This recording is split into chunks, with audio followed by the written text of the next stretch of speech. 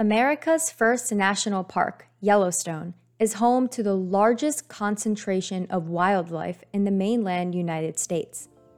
Covering more than 3,400 square miles, this park also contains more than half of the world's hydrothermal features, such as geysers, hot springs, and mud pots. Bears, bison, and countless other animal and plant species in this park all depend on each other and on the climate. National parks have always seemed to be a safe haven for nature, but time has shown that climate change can impact even the most protected ecosystems. This is Green Me.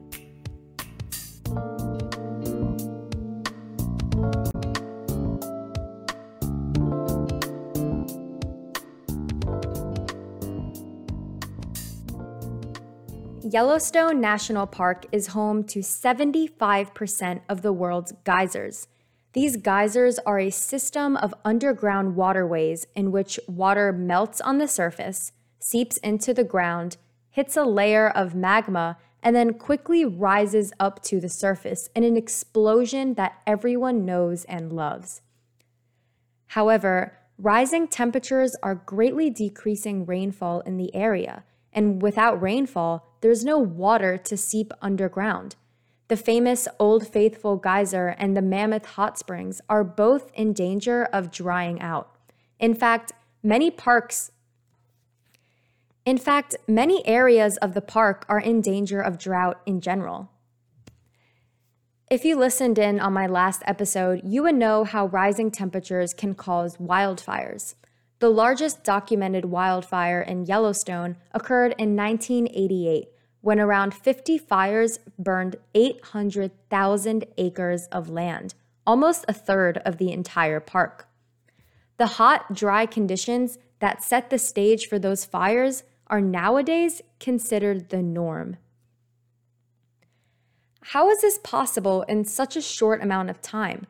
Rising temperatures are hitting parks at a faster rate than expected, and parks around the country are in danger of moving over 200 miles south in climate. Now, what does this mean? You know the Smoky Mountains in Tennessee? They are expected to reach the same climate of areas as south as Florida by the end of the century. Yosemite National Park in Central California may be as hot as San Diego, and the Grand Canyon in northern Arizona could become more like the US-Mexico border. And Yellowstone could reach a climate closer to how the Grand Canyon is today. Now, these issues are set for the end of the century, but how is climate change affecting Yellowstone today? As a New Jersey native, I shouldn't be the one to tell you. So I spoke to people from all corners of the country at Yellowstone National Park. From everyday tourists to environmental activists, I spoke to a bunch of different types of people at the park, and here's what they had to say about how climate change is affecting Yellowstone. Really quick disclaimer, as I'm going back and editing this, I just wanted to let you all know that a lot of these recordings were taken while hiking. Yellowstone is a very mountainous area, so please excuse the wind and occasional panting. So, how do you think climate change is affecting parks like Yellowstone? Well, one thing we definitely see is the chance of forest fires and a lot of burned down trees. So you can definitely see things are getting hotter, and there's a risk that a lot of the trees will be burning down in the future. And I guess it also has an impact on the activities of the geysers. Yeah, the decreased snow melt on the geysers, right? Yeah. How do you guys think that climate change is impacting parks like Yellowstone? Drier and more fires. Yeah, drier and more fires? Yep. Definitely. How is climate change? Well, I don't know a lot about Yellowstone. Okay. I'm from Hawaii. Okay. We live in Washington. But it seems like we drove past the river and they said you used to be able to swim in it. Now you can't because the water levels are higher. Yeah, definitely. So ocean expansion from global warming, heat causes the water molecules to expand. So definitely. I host a podcast about the environment, and I was going to ask what do you think, or how do you think climate change is affecting parks like Yellowstone? We see that all the time, actually. Specifically up there with the Steamboat geyser, used to react about every 10 to 15 years, but now it's happening every 27 to 31 days. So we see everything, it's accelerating everything around us, and it won't be too much longer before, personally, I think all this is like gone and out of here. So Okay. I appreciate it. Thank you.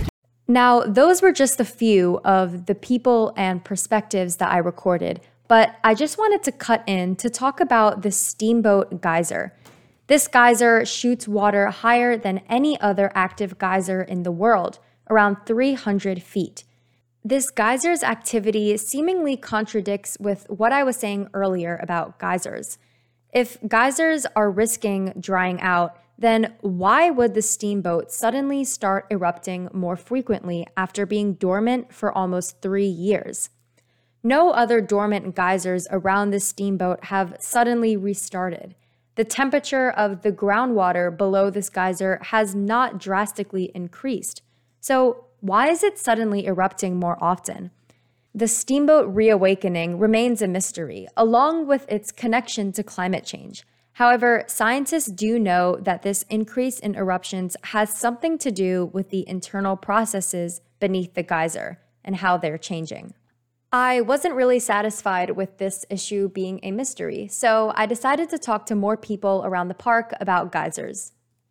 I've been reading a lot recently about how the decreased snowpack in the area is or how it's being caused by global warming. So how would you say that's affecting some of the geysers here at Yellowstone? Well, we don't know that it is affecting the geysers yet. This year, the area had an average amount of snowfall. It just stopped earlier in the year. Okay. So the amount of total snowfall was the same. The water goes down about a half a mile before it gets heated up enough to feed the geysers.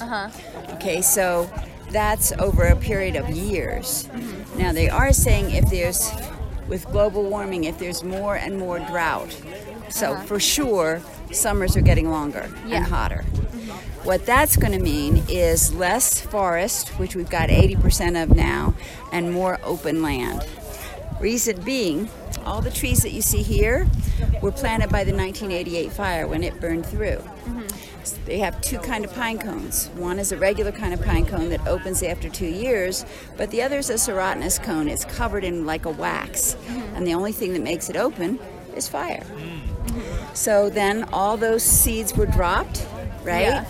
But in general, the trees have to be pretty mature before they start to produce a lot of serotinous cones. When they're little, they just produce the regular cones. So if you have fires that come on top of each other, then you'll wipe out the serotinous cones. And it'll go from forest to meadow. So that's what they anticipate, is that there'll be a lot more meadow and a lot less forest. Okay. Because Thank you. of repeated fires. Thank you. That was very insightful. From forest fires to drought to accelerating geysers, there are so many ways that Yellowstone is changing. And with that comes a variety of information that people just happen to know. So it's important to stay informed. I hope you learned something new. Thanks for listening in on this episode of Green Me.